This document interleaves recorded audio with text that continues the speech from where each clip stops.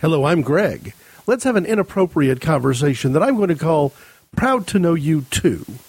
A couple of years ago, I made a promise to myself, and this year, I kept it. I found a couple of new shows that I hadn't listened to before. Walk the Earth was an amazing show. It was an amazing experience. With Greg. And with Greg, with Inappropriate Conversations, Greg. And, you know, this will be the first Pride 48 show that Tank Huffington listens to.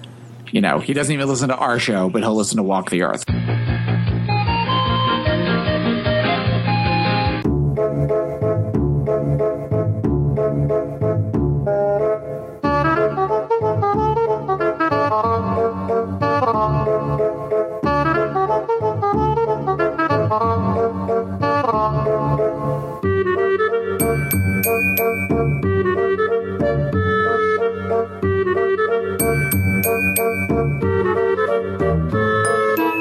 I can honestly say that I'm about to do something I've never done before, but that also could be a theme of this particular show as I talk about things from the past few weeks that might qualify as stuff I've never done before.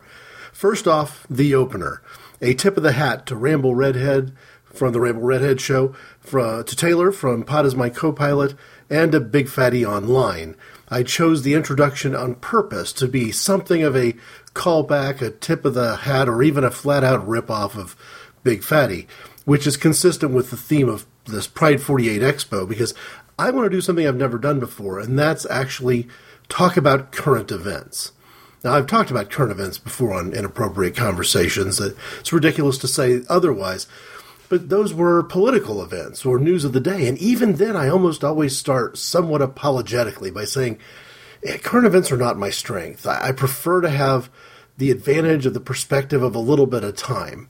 And it's hard to get that perspective when you're speaking about things that have just happened. But even from current events, this is very different. This is what I did on my summer vacation, almost. It's a nostalgia show where I haven't had that much time to get nostalgic about it, because I want to talk about the Pride 48 Expo in August in Las Vegas, just this past month, and my experiences there. And I really had doubts about doing it. I got a private message from somebody who's part of the Pride 48 community, somebody who couldn't make the trip this year to Pride 48 Expo. And in the course of sending a couple of Facebook messages back and forth, expressed some doubt about whether I was going to do a recap show. I've never done one like this before. And I got that encouragement to say, yeah, you should do it because everyone else does. So I gave myself a little bit of time to listen to some of those first podcasts after Pride 48 to sort of get a sense of kind of what those are like. It's not that I haven't heard them before, but to be honest, a year's gone by, right? And some things go in one ear and out the other, especially when it's not as personal as this year, because in those past years, I was hearing people tell stories. And at best, stories about people that I knew online. But this time it obviously is going to feel a little bit more real because I was there. And some of the stories, like that moment from the Ramble Redhead show about me, but even the ones that weren't, I've got faces to go with all of these names. And more importantly, from a podcasting perspective, faces to go with these voices. That's really very cool. The other thing that I'm going to do that's a little different here, though, is I may not tell every story that I've got. Because just last night, I had a Skype conversation with Tom on the Ramble Redhead show, and I don't want to repeat any of that. So I'm going to try to avoid as much repetition as I can. There are some stories that I intentionally didn't share that I held back because I knew I was going to talk about them here. And I might even have a couple more clips to go. But the funny thing is, the number of clips I used 2 years ago on the podcast episode 128, the Inappropriate Conversations called Proud to Know You. In retrospect, I could have called it Proud to Know You 1, since this is Proud to Know You 2. But that was full of clips and ran like an hour and a half. This may be a more normal length and appropriate conversation because I only have a couple more clips to play, maybe 3, depending on how I decide to go with it. But they're going to help me in the storytelling. So I will do a little bit of setup in certain circumstances and tell the story. And this way I don't dissuade anybody from listening to the Ramble Redhead show, because I'm guessing that's going to post before this will, or right around each other anyway. And Tom asked all the right questions. What was it like showing up? How was your travel? What was your first impressions? So I don't necessarily need to deal with how we got there and how I dealt with those sort of first impressions. Although by the end of the show, I'll recount at least one first impression.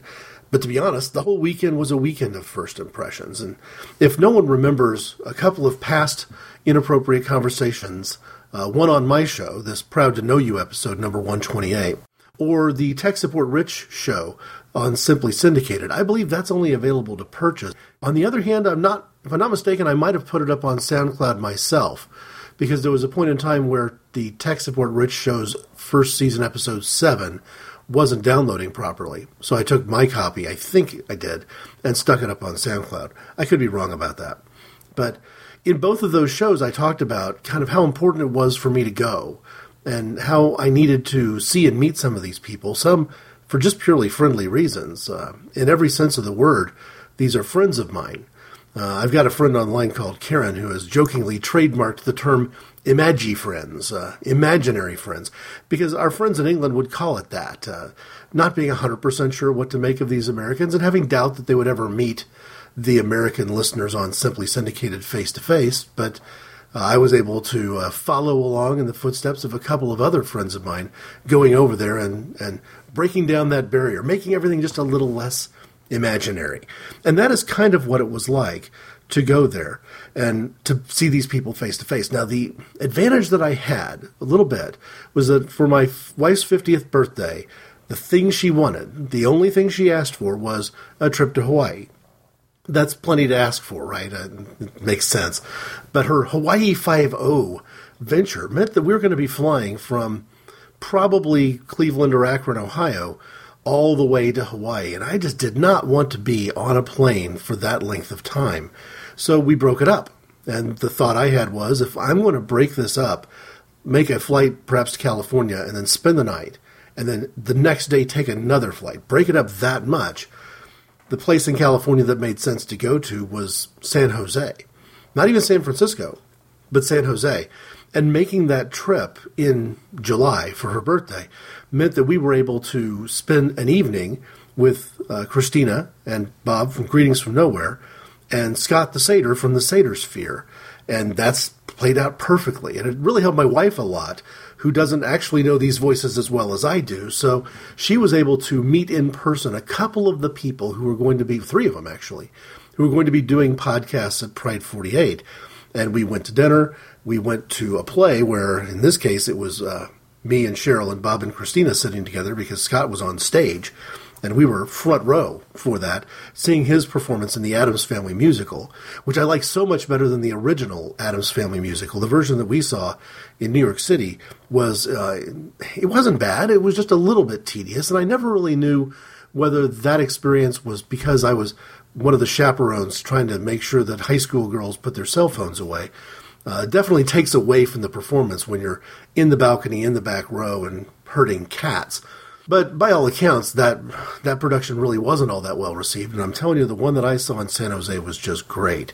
So we did have some faces that we knew and some familiar faces, I guess would be the way I would word it. But to be honest with you, even from a cartoon face perspective, I didn't have any trouble immediately recognizing Taylor and Taffy from Pod as My Co-Pilot. Because when we did get in, the very first thing we did Thursday morning was grab a couple of Krispy Kreme donuts, get some ice, get some pop. In fact, I even bought Cheryl a coffee, I'm pretty sure, because we finished up setting everything up for the swag bag, and I wanted to get that contribution to the swag bag out of the way as quickly as possible. So we actually got down to the podcasting studio area into that prep room before Gary was even ready for us. But again, it served me well to know that I'd at least delivered what we were giving, which was the new business cards I just very recently made with Inappropriate Conversations on one side, Walk the Earth on the other, with all the sort of Facebook, Twitter information on there. And a couple of Buckeyes, which is an Ohio chocolate treat, which is basically chocolate and peanut butter. So very much from a flavor palette, kind of a Reese's peanut butter cup kind of an experience.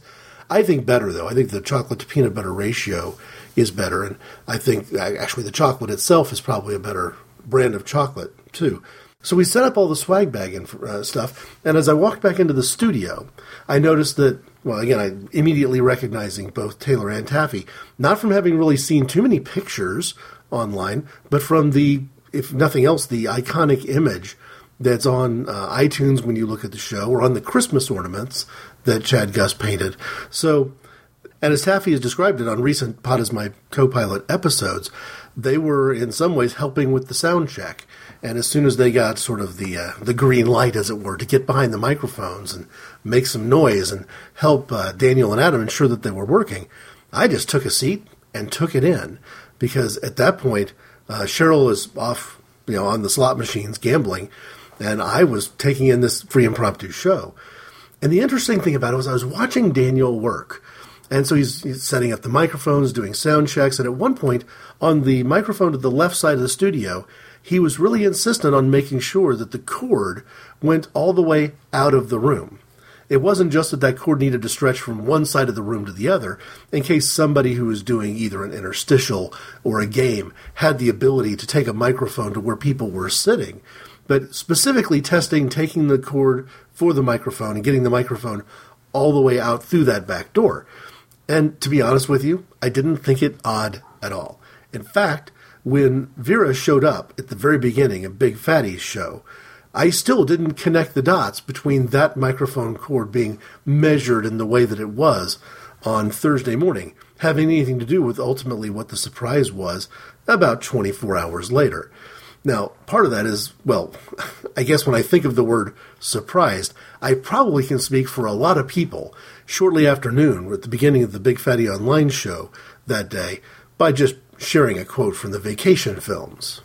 If I woke up tomorrow with my head sewn to the carpet, I wouldn't be more surprised than I am right now. For me, though, I was more surprised because I still had no idea what was going on. I didn't have that kind of track record, wasn't a listener to Vera Speaks, but recognized his voice. It's kind of the voice of Pride 48. I'd heard the voice a couple of times, if not at the Pink Carpet show, certainly at the beginning of the opening show, and maybe at the beginning of both. But I was there searching for context because I didn't really have a lot. But you could tell by the room that there was just an immediate, overwhelming sense of awe, I guess is the word that I would use for it. Whatever that combination of shock and surprise is, when shock and surprise is a good thing. Now let me tell you, I was nervous. I had woken up that day, done the Pride 48 breakfast, and probably, if anybody was paying that kind of close attention, I was a little bit looser, I guess, in the other two breakfast buffets the next 2 days than I was at the formal Pride 48 breakfast. And it didn't really have anything to do with being an introvert. It was just, part of it was just a little bit overwhelming taking it all in, but the other part was I was kind of nervous about my show because it became really clear during the opening show roast, and based on what I know about both Big Fatty's show and the Sedersphere show, that I was going to stick out a little bit like a sore thumb. And it didn't have anything to do with sexual orientation, and it really didn't even have anything to do with religious beliefs either. I was going to stick out like a sore thumb because of how kind of deathly serious my show can be compared to the shows that were going to be surrounding me on all sides. So the good news is that I was the last show before a break. And again, I told Ramble last night, I don't know if that was on purpose, but the placement of Walk the Earth from a scheduling perspective just could not have been any better. I think I might have used the word brilliant. Brilliant's a good word for it. Because you've got this newcomer who's a stranger showing up very first block, the very first day, so that now if people want to figure out who he is, they've had this introduction. If they want to see it, if they stay for the show, they'll figure out early on who this new guy is, for want of a better way of putting it. And if I did bring everyone down and take us in a really serious direction, there was a lunch break right after it. There was plenty of time for the energy to come back in the room, because I really didn't know for sure how it was going to play out. So I was worried. I would later, in one of the very few conversations I had with Vera, because I didn't want to take up too much time. I didn't have that track record. I didn't have that history. But I did let him know that I personally appreciated the way he started off this event and the impact he had on Big Fatty's show. Because to me, anything that happened in that first block of shows was going to be golden from the minute Vera walked into the room and said, "Hello, lovies." Because at that point, the pressure was off. And I think, Scott and the Sedersphere was the show between Big Fatty and mine. And I think Scott kind of said he felt the opposite. He felt like, how am I supposed to follow that? I didn't have that problem. Scott followed it for me. I was good to go. But that sense of surprise was real and palpable. And I was also really happy that I had a show that I kind of personally knew right before me. And the Seder Sphere has been very gracious, along with Greetings from Nowhere and perhaps others, in talking about Walk the Earth in the lead-up, sensing that I was going to be a little nervous as the unknown quantity, or maybe just being kind of really perceptive and proactive and saying, maybe we should let people know who Walk the Earth is so that they can make a decision to make sure they stick around for it. And here's kind of how Scott and Cindy put it at the very end of their last show before Vegas. In Vegas, you got the show lined up, and then poor Greg's got to clean up the stage after you. Yep. Speaking of Moistelettes. Greg, just bring him up. And a crucifix. Yes. And that's the title of his show, A Mop and a Crucifix. Cleaning up society, one soul at a time. Well, Cindy, I think that's going to be it for this week. I think so, too. I will see you when I get back from Vegas. Yes, take lots of pictures. I will. You will. Most of them incriminating. Oh, God, yes.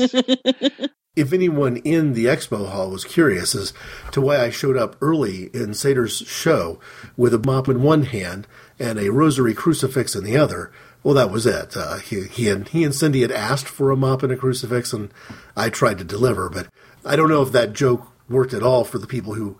It probably works better for people who had heard both Seder Sphere shows in podcast form than live and in the room. So we come to the point where I'm doing Walk the Earth. And again, despite the fact that I felt like Vera took all the pressure off, and I really enjoyed being able to be in the room and see a couple of shows before I was up there, I was still kind of nervous, and I was caught very off guard by the emotional response that I had to Jen's words. It's not like I hadn't read them. I probably read her entire post on Facebook 3 times before I sent her a message saying, hey, can I share this?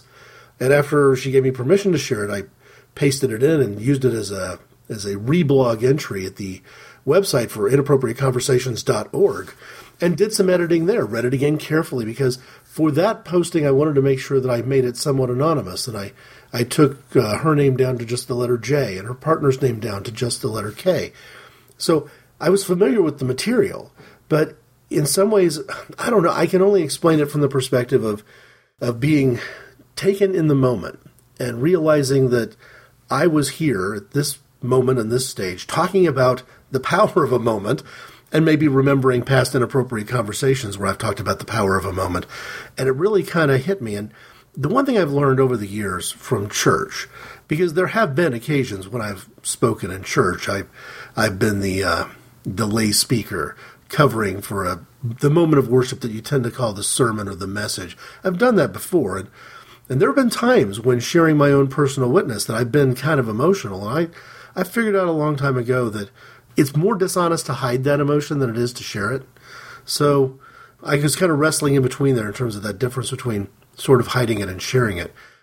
Based on the response of the people who stuck around, including people that I hadn't really met yet, and feedback that I got later from people that felt like that was something that they needed to hear, and what I've heard shared with me from people who had a better view of the chat room, it seemed to hit the mark. And I'm not going to say I'm terribly, terribly surprised by that, but come on, I'm more than just a little bit surprised by that. It's not like I expected it to go badly, but I didn't really think that I was going to be in a position to be influential at all. Now, I said in the Walk the Earth 29, kind of talking about preparing to go to Pride 48 in Vegas, that I intended to be what I would describe as an ordinary participant. I'd signed up for the breakfasts and for pizza, and we were going to spend time in the hospitality suite. In fact, one of the first things I did was volunteer to say, hey, I can guarantee I will be here between 7 and 8 o'clock on these 2 nights, because I know that on 8 o'clock the first night, Christina was going to be there and I was going to stick around. And the next night, that 8 o'clock hour was going to be the bourbon and cider tasting from Ink, Blind, and Confused that I was already signed up for. So I pretty much put myself in a 7 to 9 or even maybe 7 to 10 o'clock session each one of those first nights in the hospitality suite. So I was going to participate. There's going to be some rubbing elbows, I guess would be the way that you'd word that if you're going to put it colloquially. And I wasn't really surprised by situations where I felt like I had something to say and I used the microphone. So I felt like I was an ordinary participant. But I thought I might be a little bit more invisible from a Walk the Earth perspective. I've shared on Inappropriate Conversations before that It's not like I've ever spent a lot of time thinking about what it would mean to be a superhero and what superpower I would want if I were a superhero. No, I spend more of my time thinking about what it means to be what I'm like and what superpower I would end up with, whether I wanted it or not. And I always figured the superpower I'd end up with would be invisibility. Now, there's a couple things. Superhero is a tricky term. You could use your powers for good or for bad. You could be a supervillain who's invisible as well, I reckon. But I've been surprised at times in my life that somebody who is a fairly big guy like I am, that I have often been able to sneak up on people. You would think that the shadow or the weight of my footsteps alone would give me away, but on more than one occasion I've walked into a coworker's office or cubicle and surprised them by suddenly appearing before their eyes. And I was expecting that level of visibility and didn't get it. So what I did right after the Walk the Earth podcast was over, and we were in that lunch break mode from like 2:30 to 4:30 that afternoon, was I stuck with the crowd. I wanted to kind of ride that wave as long as I could. So with Scott from Sedersphere, with the folks from Greetings from Nowhere, with others, we went upstairs to the kind of food court area in the Luxor. And I had that chicken that everyone has talked about from podcasts that I've listened to in years past. I guess I'd say that was important for me to be able to spend that time together. And to be honest with you, the rest of Friday, a little bit of a blur. I know I was in the audience. I didn't miss a single podcast on Friday.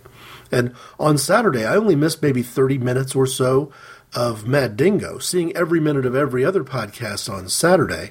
And the reason I missed that chunk of time from Mad Dingo was because it was necessary for me to go downstairs and help bring up the liquor for the hospitality suite to support that cider and bourbon tasting that was going to be going on.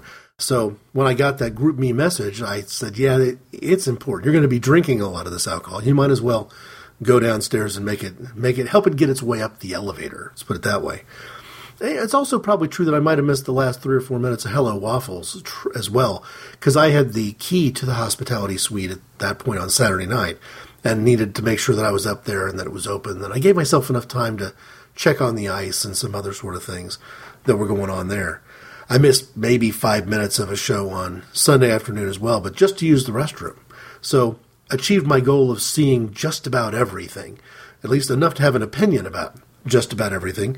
And, you know, since Rainbow Red had asked me about what I'd seen that I'd never seen before, I'll let his show take on that topic. Now, the big thing for me that came out of that first sort of session was whether Christina from Greetings from Nowhere had planned it out in advance or not. Periscope became a thing. And I think it could have been natural, it could have been organic, for want of a better word, because I'm sure the chat room was sort of calling for, hey, can we get pictures, can we get pictures? As soon as Fatty's show was underway and it was clear that it was going to be the Fatty and Vera show, and Christina started using the Periscope app and pretty much videoed and provided a video link for the entire event. There was a few moments where somebody else stepped in and took over, but pretty much she was driving it. But the thing in the back of my mind that whole time is I'm thinking, Periscope, Periscope, Periscope. So here I am at Pride 48, and the word Periscope is becoming a theme. Now, not quite the recurring theme that shame was, but it was becoming a theme. And I was really racking my brain trying to figure out what the Urban Dictionary definition for Periscope ought to be. And I actually at one point looked on Urban Dictionary and found them to be woefully insufficient. And I don't know if it was late Sunday night or if it was when I was getting home the following day, but I did think of it. And to me, my Urban Dictionary definition of Periscope is perhaps when your head is between your partner's legs and you momentarily look up to see if you can gauge the look on your partner's face, get a reaction, see how things are going from your partner's perspective, and then returning to where you were before. Periscoping, looking up from between your partner's legs to gauge their response to a sexual situation. And to me, that's a better definition than anything I saw on UrbanDictionary.com. I'll tell you that for sure. And perhaps that gives people a sense that if they've only heard Walk the Earth, and I'm guessing there's going to be some people, at least from a Pride 48 perspective, who may have only heard Walk the Earth 30, or maybe 30 and 29. Inappropriate Conversations has its moments. It's a podcast that will have the occasional explicit language sticker. And I'm not trying to do comedy, with a couple of exceptions in the past, but I also give myself permission to speak freely, I guess is how I would word that. And in the process of giving myself permission to speak freely, There will be sexual topics and sexual situations because Inappropriate Conversations has this idea of blending together not just religion, politics, and pop culture, but also sex, drugs, and rock and roll. And speaking of sex and rock and roll, at least, when I get back from a quick break, just to catch a drink and catch my breath, I want to talk about Inked, Blind, and Confused. Greetings from the cockpit. This is Captain Scott, and we'd like to thank you for flying the Seder-Sphere. This is co-pilot Cindy. We ask you at this time to unfasten your safety belt and release your chairs from their uptight position. We're high-flying with stopovers expected in theater, gaming, movies, television, and other mature destinations. We'd like to thank you for flying the Frisky Skies, and we hope to see you on our next flight to the Seder-Sphere. I might have been the only person in the crowd for Inked, Blind, and Confused live podcast on Saturday who could accurately say that the show made him think. And it sounds weird to say it, right? Obviously, I laughed, I drank some more, I laughed some more. But the show also made me think, because it was really, we're talking about Periscope, an excellent podcast to be videotaped. So the presence of Periscope in the room, because Melissa, Jay, and Chris put together a very visual sort of a podcast.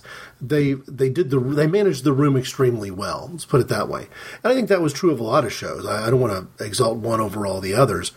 There were certainly visual elements in Greetings from Nowhere, for example. Being in the room and seeing the handmade gifts that were being handed out. Very impactful. But for the game that they played in Inked, Blind, and Confused, I initially thought to myself, well, is this a moment where I'm going to step up to the microphone and participate? Because earlier I'd gotten to the microphone a little bit too late in a couple of other shows to play a game or participate in a game.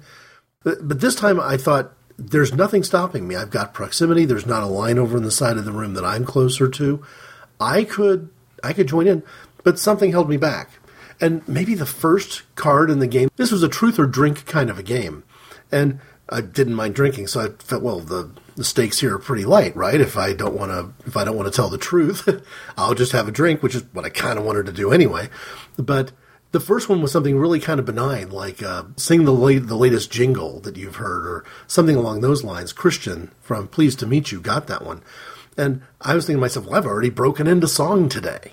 A couple of episodes back on Greetings from Nowhere, when they got my formal Minion application, one of the things I said was, yeah, it's not that unusual. I break into song from time to time. And in playing a game of Cards Against Humanity, when Scott was hosting in the hospitality suite, that became an element of the game. And I said, I got no problem. If I can just think of a song, I'm willing to sing. So I thought, well, this is the kind of game I could play. But there were moments that were just a little bit more adult and participatory, I guess would be the way I would word that. And I found myself thinking, I'm a red-blooded American guy. The opportunity to motorboat one of the incredibly lovely women who were in the audience certainly crossed my mind. You could make an argument that you were, quote-unquote, just playing the game. But I also knew that it might have more of a meaningful impact to me than it might to any of my gay male friends who were in the room. And, those were the ones who were drawing those cards. And I thought to myself, I now don't know what kind of card I'm going to draw. And maybe I don't want to know any of these new friends quite that well. So I was spending a little bit of time, not just enjoying the show and laughing along and having fun, but actually kind of working through the philosophy of this whole thing, because that's not the kind of opportunity I have the opportunity to say no to very often. Meaning, I'm not in the habit of saying no to it because I'm not in the habit of getting the question. To me, that's fun, I guess, would be the way I would word it. I think for some people, having a philosophical exercise to do while you're drinking and watching a comedy podcast might not be fun, but for me, that actually is fun. I felt like Inked, Blind, and Confused took a whole new level to what I was experiencing up until that point. So hats off to them for putting together a very fun show. And to be honest with you, in the hospitality suite a few hours later, doing the cider and bourbon tastings, they were just as fun. I can remember the first time feeling that sort of post-mountaintop experience of being a little bit sad was actually during the weekend. So people have talked about, you go, it's a mountaintop experience, you have a great time, and the week, or even sometimes just a couple of days after you're back and after it's over, and after you sort of know it's over, And after you sort of know that maybe it might be a couple of years before I see some of these folks again, that you have that sort of crash and burn. Well, my first moment of crash and burn actually happened Saturday night, because I knew that at the end of that phase of the hospitality suite, at the end of the bourbon and cider tasting, when Melissa and Chris and some of their relatives were leaving, that I might not see them again. That Melissa had a plane to catch because she had work things to deal with. She talks about that on their post-show recap.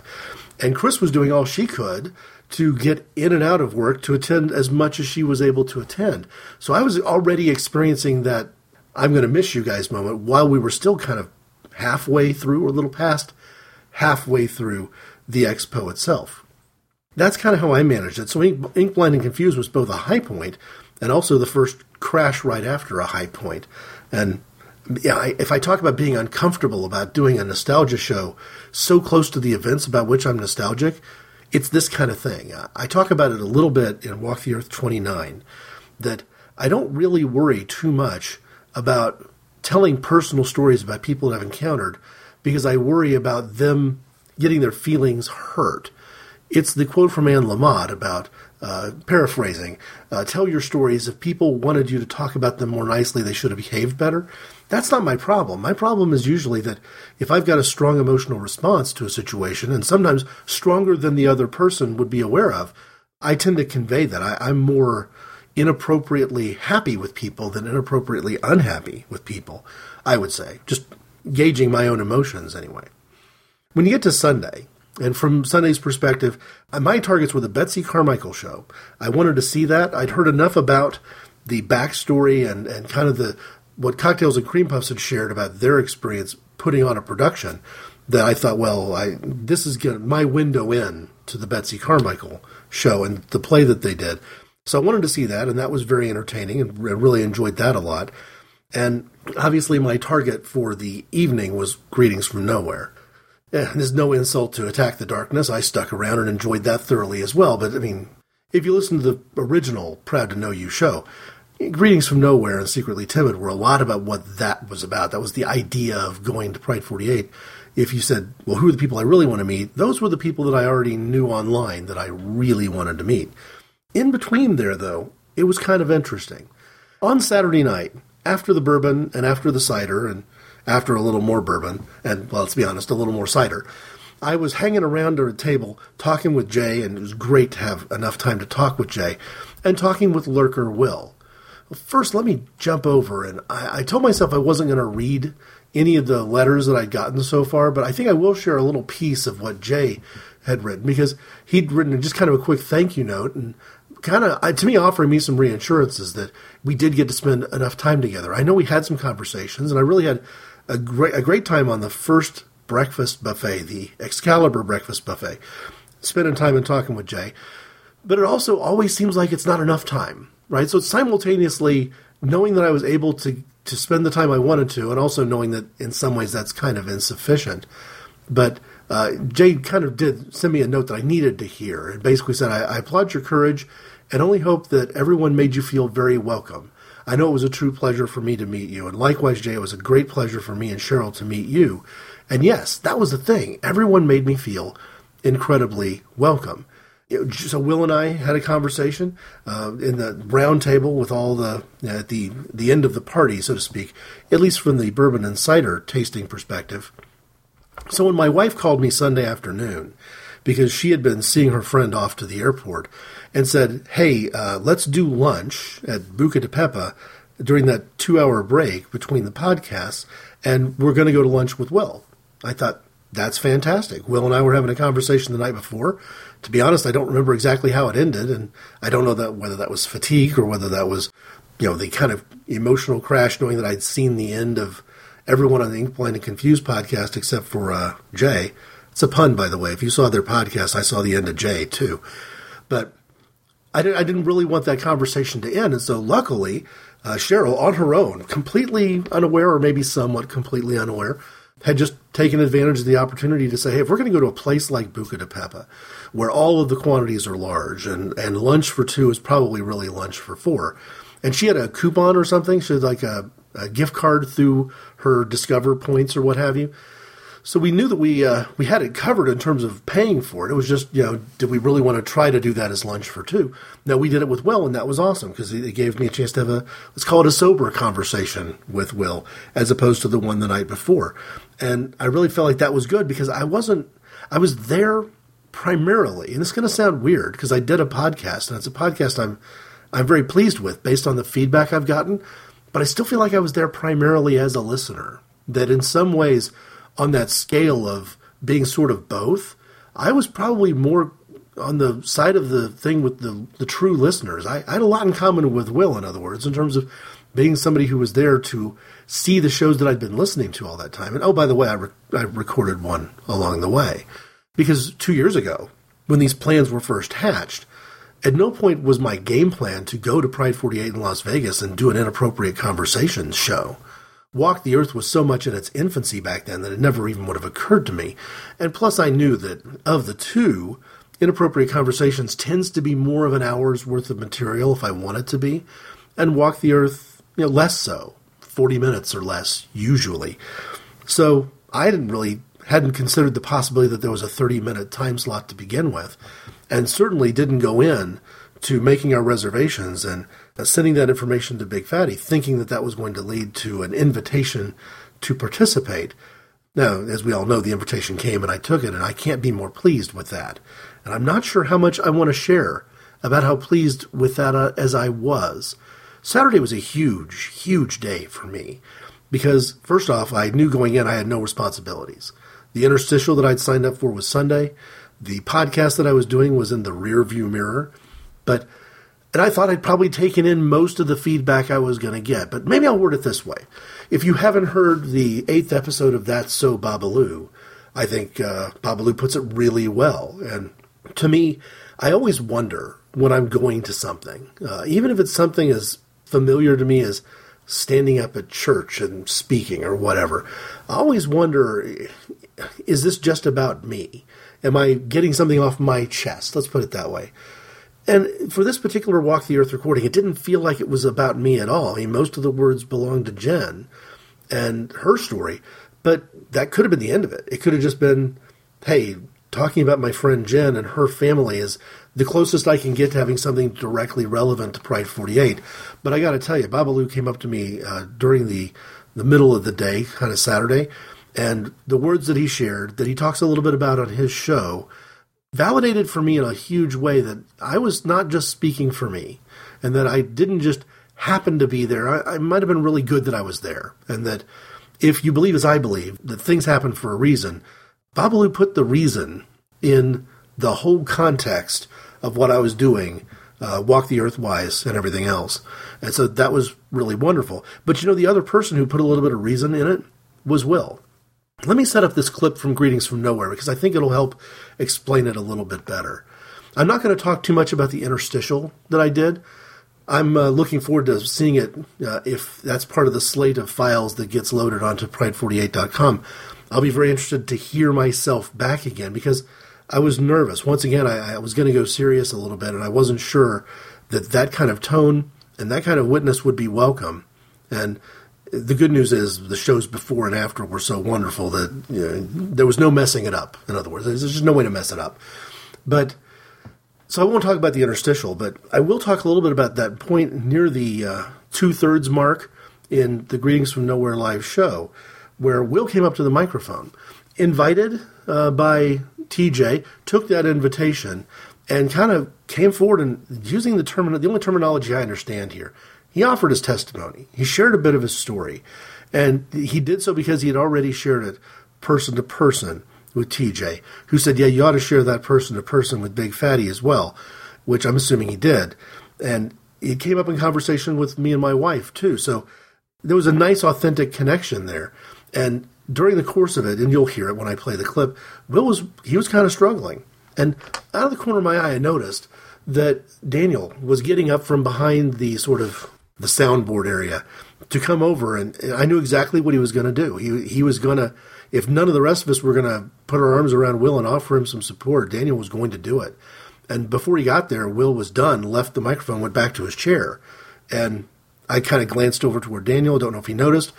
glanced over toward Will and headed back to Will because you kind of feel alone in one of those very public emotional moments. I didn't want him to feel alone. He shouldn't have felt that way if he was, because there was a connection from us the night before, a connection from us at lunch. I felt like I was equipped to do that. I wasn't a stranger to Lurker Will, let's put it that way. And as soon as I got up to walk away, I think Nicole may have thought that I was getting up to leave the room. To which I say, really? I was going to get up and leave Greetings from Nowhere? With 25 minutes left in the show at the most, maybe even only 20 minutes left, I can't imagine what that urgent need would be. I was not going anywhere. I actually just went back to make sure that Will was okay. And in this clip, Nicole addresses that, but also speaks on behalf of both of us about that first meeting. And really, again, if there was one reason for me to go to Pride 48, the moment that Nicole describes pretty much is that reason. If there's another reason that I'm more glad that I'm expressing in words that I came, it was Babalu. He tells that pretty well on his own show. It's Lurker Will, everyone. Lurker Will. The reason I first got in touch with Fatty was because I came out to my mom. I'm going to try real hard not to cry. Just after they had made that decision to the Supreme Court. Yeah, the Supreme Court decision, and she didn't take it well. And I was really thankful that I had all of you guys, just the supportive community, and that's why I decided to come out and enjoy this time with you guys in Vegas. Aww. We're glad you're here. Welcome, Will. And Nick, you got to meet someone. It's gotta be the hardest thing. You got to meet someone, right? Yes. You know, most people, everybody who listens knows I'm a Christian. And I don't think so, Greg. Where's he going? See? Okay, right there. Stay right there. That's perfect. That's why. I don't attend church. You know, people see me as this person who's this Christian, and she must go to church all the time. But I stopped going to church about 4 or 5 years ago.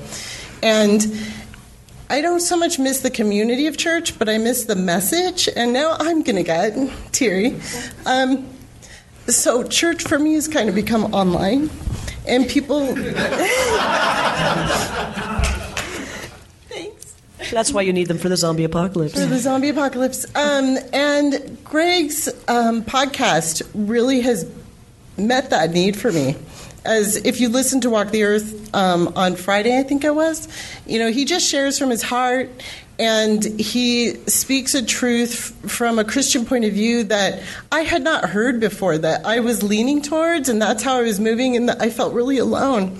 And hearing Greg talk the way he does, focusing on grace and love and acceptance, that was the message of Jesus Christ, was so helpful to me and just made me feel like I wasn't alone.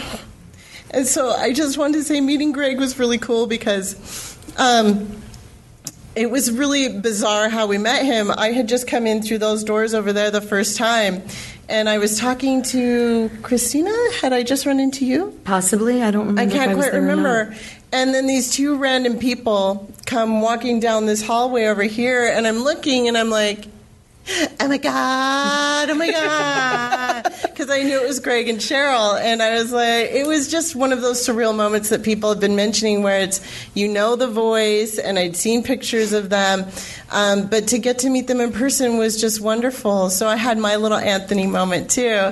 And so Greg, I just want to thank you for being who you are and for speaking out and just sharing that with the world, because it's ministered to me, and it's been very nice to meet you. And the lovely Cheryl, too. And yes. The lovely Cheryl. Well, back to you in spades and spades.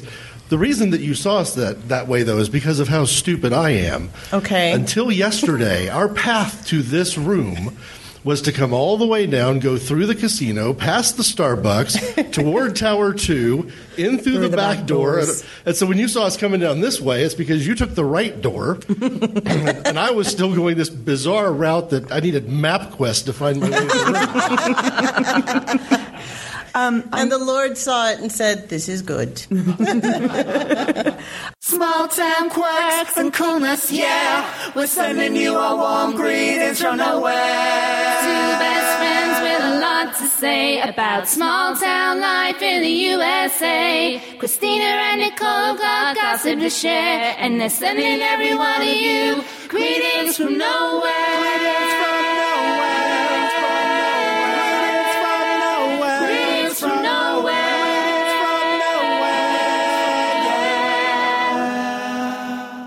My reaction was a little bit, I could explain a little bit why I was coming down the wrong hallway and she was coming down the right hallway, and I chose to do that.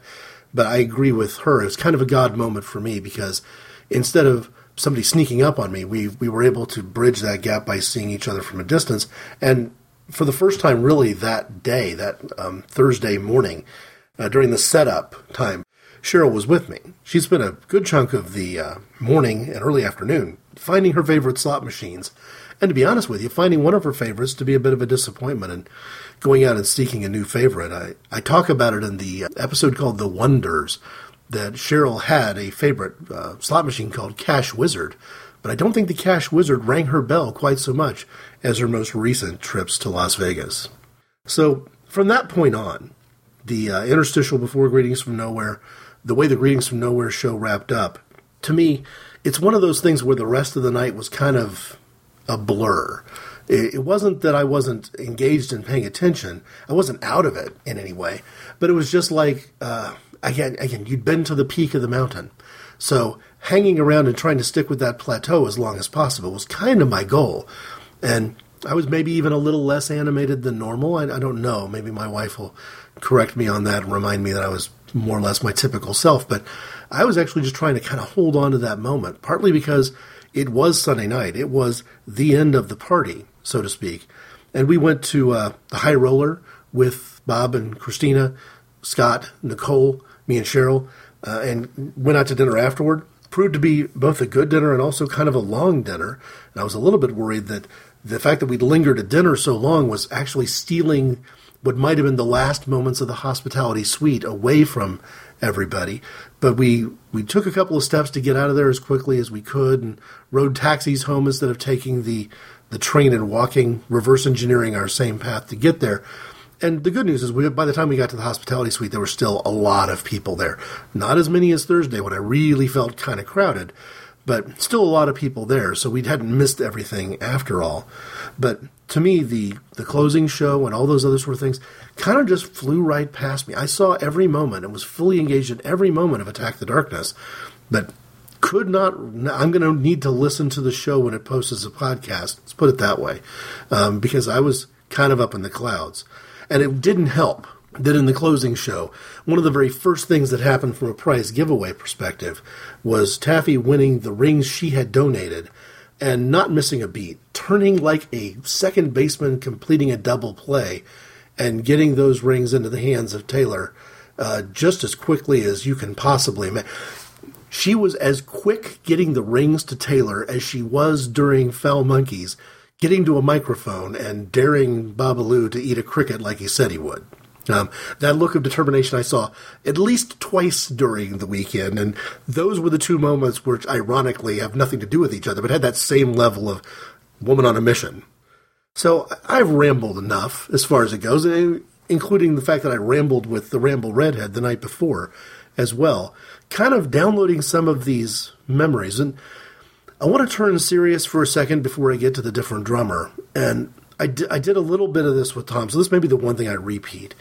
For my birthday last week, I went out to eat with some friends of ours from the church that we left.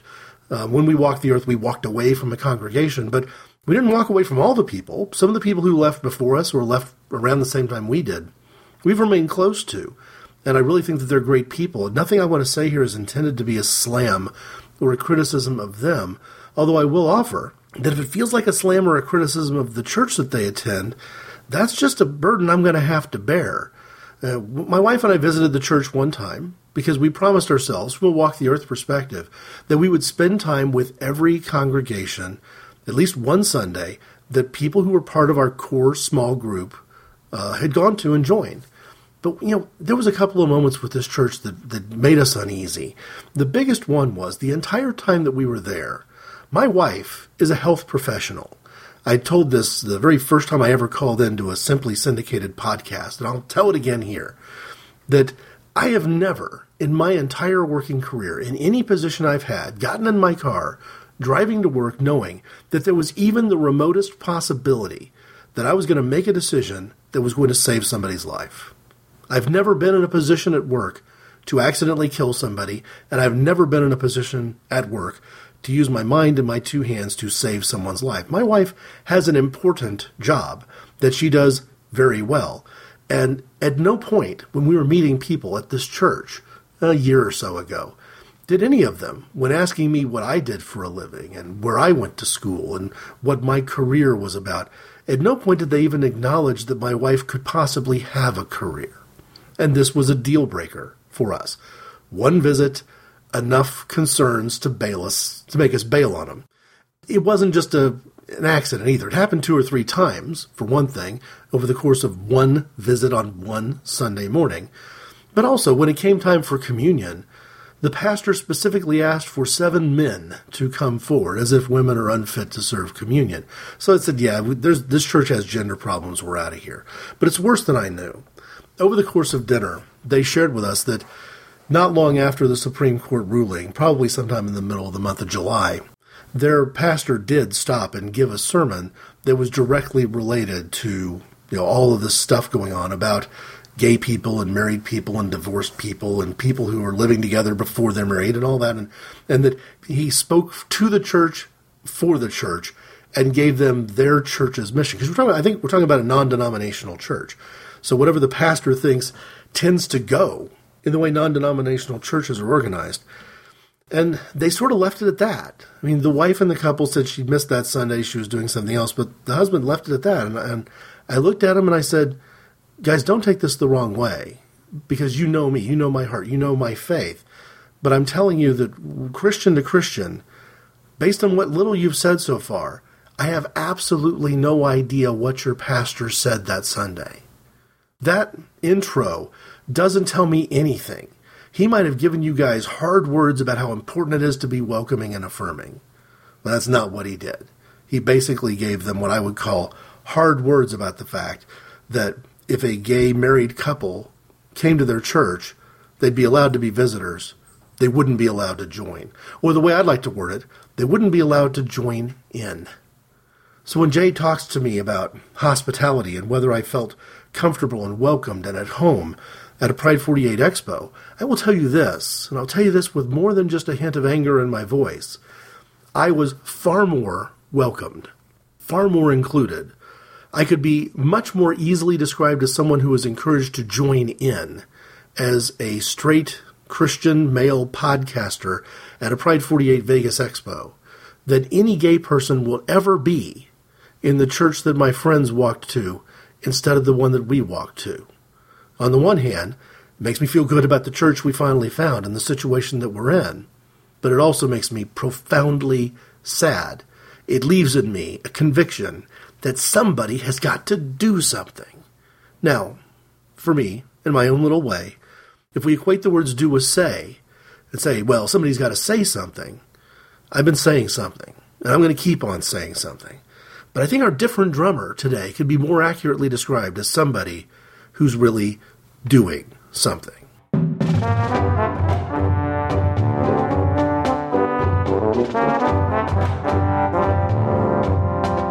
I did not initially come into awareness of CanyonWalkerConnections.com. Somewhere along the way, I had seen the videos and read stories about our different drummer this week, Kathy Baldock. But I don't think that I was influenced in any way by Kathy. By the time I encountered her work in this website, I had already found other supporting materials to help me make kind of, my final sort of point of view known. Christians Tired of Being Represented is a really good example. The different drummer on the episode Proud to Know You 1 a couple of years ago was Janet of CTOBM. And also the Craybills, a couple from Dallas area, and their Novitas Church and her Word of a Woman blog, also providing very good pastoral sort of information, helping people like me who don't speak fluent Greek, Aramaic, and Hebrew understand a little bit more about why people who do understand the original languages and have a progressive view of theology, why they have the point of view about Scripture that they do. The thing interesting to me about Kathy Baldock is that she didn't come in as somebody who was being a theologian, trying to influence the church to have a much better, more accurate and intelligent interpretation of the terminology and even the punctuation that was being used at the time that the biblical accounts were being written down. No, she came in, kind of like Janet of CTOBM, as an ordinary Christian, and in this case, an ordinary fundamentalist Christian, dealing with what most of the people she knew at the time would have described as a crisis of faith. But I would say that, like me, Kathy's situation was not a crisis of faith leading her to fall away from the faith, but a crisis of faith leading to her to, in a very healthy manner, reject the fundamentalism that, frankly, should be rejected. At the website for CanyonWalkerConnections.com, the welcome page has a little bit of a bio. I'll share some of that, but before I get too deep into it, I'm going to jump over and let a blogger speak about her instead of letting the PR speak for itself. But here's what the Canyon Walker Connections site has to say. In 2001, Baldock, well insulated in the conservative Christian church and social spheres with no gay friends, strongly believes one could not be both gay and Christian. After befriending a fellow hiker, a gay, lesbian, agnostic Native American woman, Netta Montoya, on the trails near her home in the Sierra Nevada, Baldock's deeply entrenched cultural attitudes toward the gay community were challenged. Since none of her new gay friends openly identified as Christian, Baldock was able to maintain the wall between the two words, gay and Christian. Let me pick this story up, though, from a blog I've used before called Evol Equal, evalequals.com, written in this case by Rob W77. He puts it this way, and I think it's really a good way of looking at it. Kathy describes that her own life did not fit her matter-of-fact conservative worldview. Beyond her expectations, she was soon facing unwanted betrayals and divorce. She told me, quote, "My faith did not change, but life as it was supposed to be as a result of that faith sure did." Kathy started to walk, both physically and spiritually, as a result of this personal upheaval. It was on one of these walks that a life-altering relationship happened. Boy, this could be my story.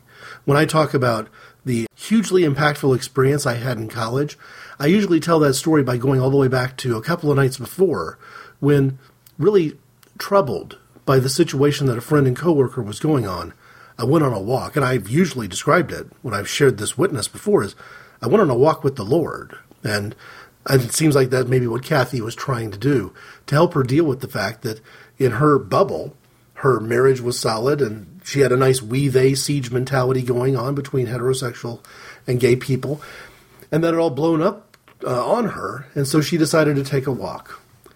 Back to the story. Kathy regularly passed a woman who walked in the opposite direction on the Canyon Trail. She was a woman who reflected a whole different life experience than the one Kathy knew. Kathy sensed that the woman was a lesbian, and one day Kathy heard herself call out to the other woman, "Can I turn around and walk with you?" As they walked, Kathy was no longer in a place where she felt she needed to, quote, save a soul, unquote. She was in a place where she was willing to just be. The walk ended, but it became a regular ritual with the two women. Through her new friend Netto, Kathy met more LGBT community members, allowing her to see the human faces over her dogmatic beliefs.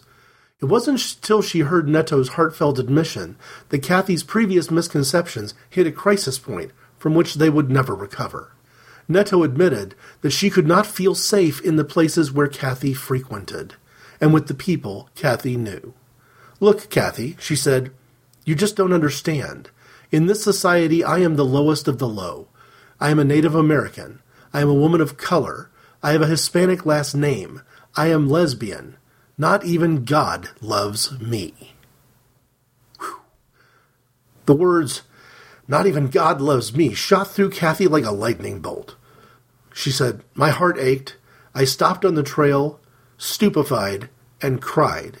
She had broken through the powerful truth that happens when regressive Christian dogma meets an actual living, breathing LGBT person. The dogma falls apart. So, when I talk about what did Kathy do, because Kathy's story is probably not unlike others, what Kathy has done with it is set up, among other things, this Canyon Walker website, where she actually has a series of videos that she's recorded, actually in the canyon where she walks, answering questions, challenging the prevailing wisdom. But you know what? The other thing that she does is she goes out and she speaks. Beginning of this blog post, Rob W. shares that his first interaction with Kathy was watching her as she had appeared face-to-face debating a Restored Hope Network type group, one of these regressive groups that at the time I think was advocating for restoring the gay conversion therapy that was about to get voted out by California's new law, protecting minors from this notion of reparative therapy. And Rob was saying that from a blogger's perspective, he has, quote-unquote, spoken out against groups like this before. But he was watching Kathy on television, face-to-face and toe-to-toe, having conversations that sounded to him a lot like his own conversations had been. But you know what? When he heard about her backstory, realizing she had come from a very different place, she wasn't speaking as a gay person. She was speaking on behalf of gay people. And actually, in many ways, probably doing what I hope I'm doing, speaking to the church, whether directly or so that they will overhear, to say, you're doing this wrong. How dare you have a sermon on a Sunday morning where you boast from the pulpit about the people who are not welcome to be in fellowship with you? How dare you? How far away from Christ is that message to anyone who even has an insufficient understanding of the Gospels and what Jesus has to say in the red letters so often contained in the text of those delicate gold-tinted pages?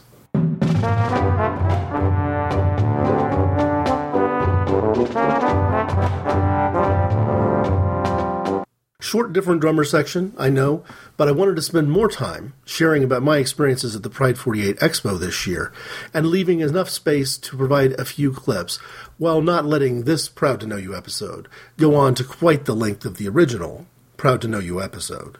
It's enough to say for now that there are a ton of people I'm going to miss, more than I can say, more than I have said here, and maybe more than I ever could if I tried. That's enough for now. If you'd like to put some dialogue into this conversation yourself, I can be reached at ic_greg@hotmail.com. As always, every podcast I've ever recorded can be found at the website, inappropriateconversations.org. And the most recent shows, in addition to being available on iTunes and other podcatchers, are available on Stitcher.com. I can be reached at Twitter, at ic_greg. I have clips of previous shows on SoundCloud, also SoundCloud /ic_greg. And on Facebook, there's a separate page for both Inappropriate Conversations and Walk the Earth. Thanks for listening.